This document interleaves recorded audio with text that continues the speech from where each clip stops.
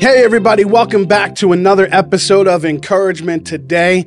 I'm so excited for this episode, but hey, before we get into it, make sure you like, share, ring that bell so you can get notified when the next episode is, and make sure other people get to see this. So share it with your friends because we want to encourage as many people as we can, as we have been talking through some great things on these previous episodes. But today I'm super excited. I got a special guest in the house, somebody that's been with me for my entire life. I'd like to introduce you to my special guest, Vinny. Yeah, so I'm just so happy to be here, to be a guest on this show, and this episode is going to be amazing. Well, obviously, we're completely joking. Today's episode is a little different. In fact, we're going to be doing something I've never actually done on this show, and that's do an episode, as the song goes, all by myself. All by myself. Yep, we're doing it all alone today. And that's because what I really wanted to do was share with you guys one of the spiritual disciplines that is hard for a lot of people, especially for someone like me. I'm a huge extrovert. In fact, I would say I'm about 90% extrovert. There are times in my life where I kind of want to get to not have people in my life. But just to give you an idea, for the past few weeks in my life, we've had somebody at my house every single day for the past 21 days. There has been a guest that has come over at some time or another, whether it be friends or family or somebody that stayed with us. You met Jackie, who did an episode with us here on fasting. And if you haven't seen that episode, you should go back and watch that. But we love people. Like, I am that person that just loves people, loves to hang out with people, loves to have people around and do things with people. My family is full of people. I have 8 kids, and we love them all dearly. And it's crazy to think about a time where I'm alone.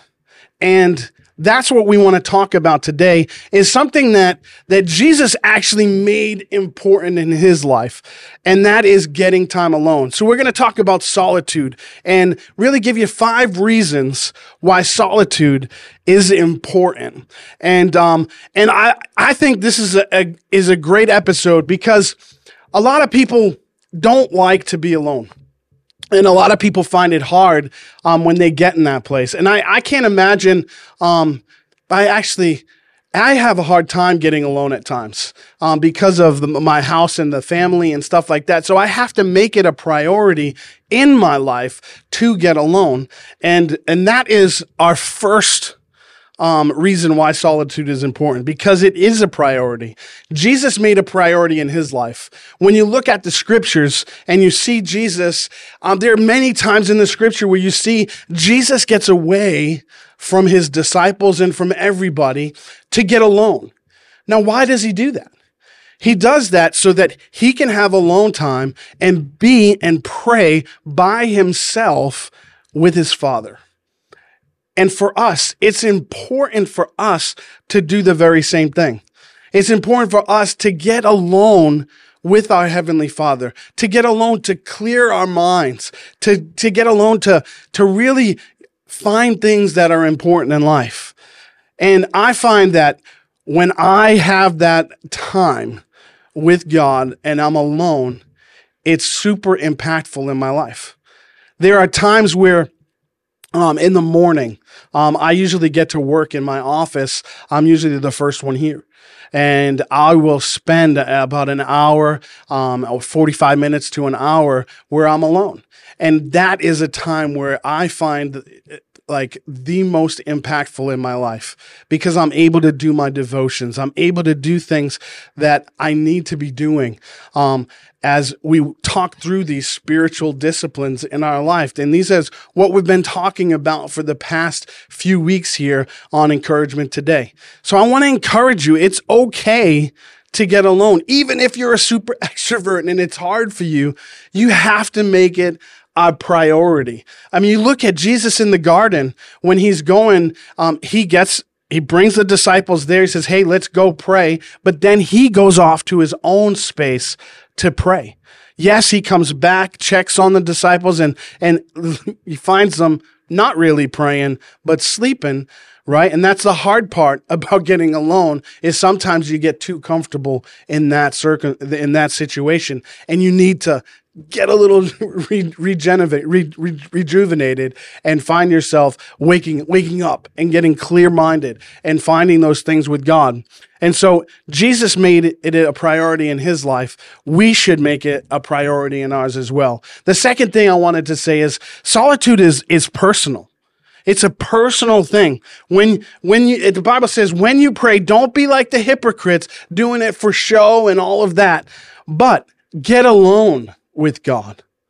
Do it in your private place. There's a book by an amazing guy. His name's Bob Sorge, and it's called The Secret of the Secret Place. The Secrets of the Secret Place. I'll put a link in the description so that you can check out that book. It is absolutely amazing how he talks about getting alone in a secret place to commune with the Father. And I think that it is so personal. It needs to be just you and you alone. It is for you and you alone. Solitude is a personal experience for yourself. It's helpful for you to get alone. In fact, it clears your mind. It will help you discover who you are as a person and who you are in Christ, because it gives you these moments where you can just be at peace. Not thinking. Bible says that we should be still and know that he is God.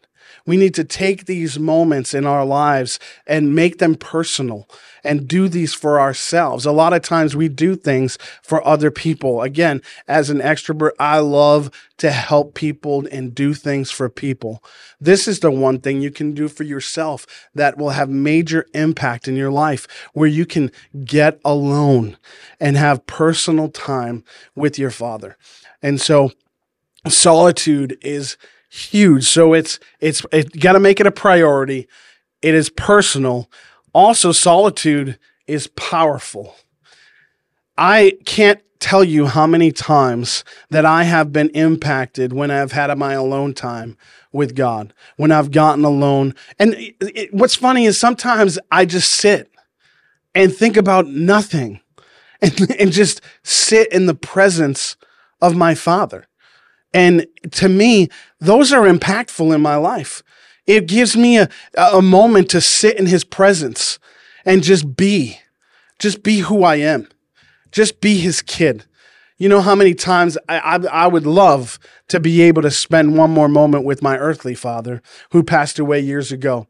There were times when we would just be together. And I remember so many times in my life where I would go and be with my dad at his work. He used to work at the Museum of Fine Arts in Boston.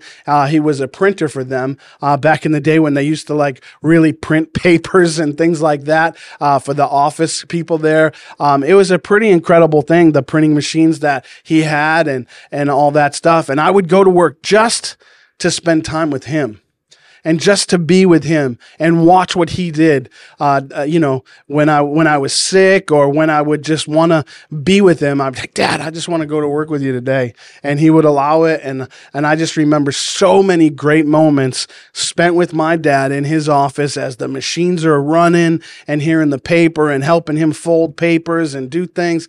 And it was just an amazing experience to spend time with God, but with my Father. But it's so important for us to do the same thing with our Heavenly Father, because those moments impacted me when I was with my dad, my earthly dad. But how much more so will those moments impact you when you're with your Heavenly Father and can experience him in a personal way and just listening.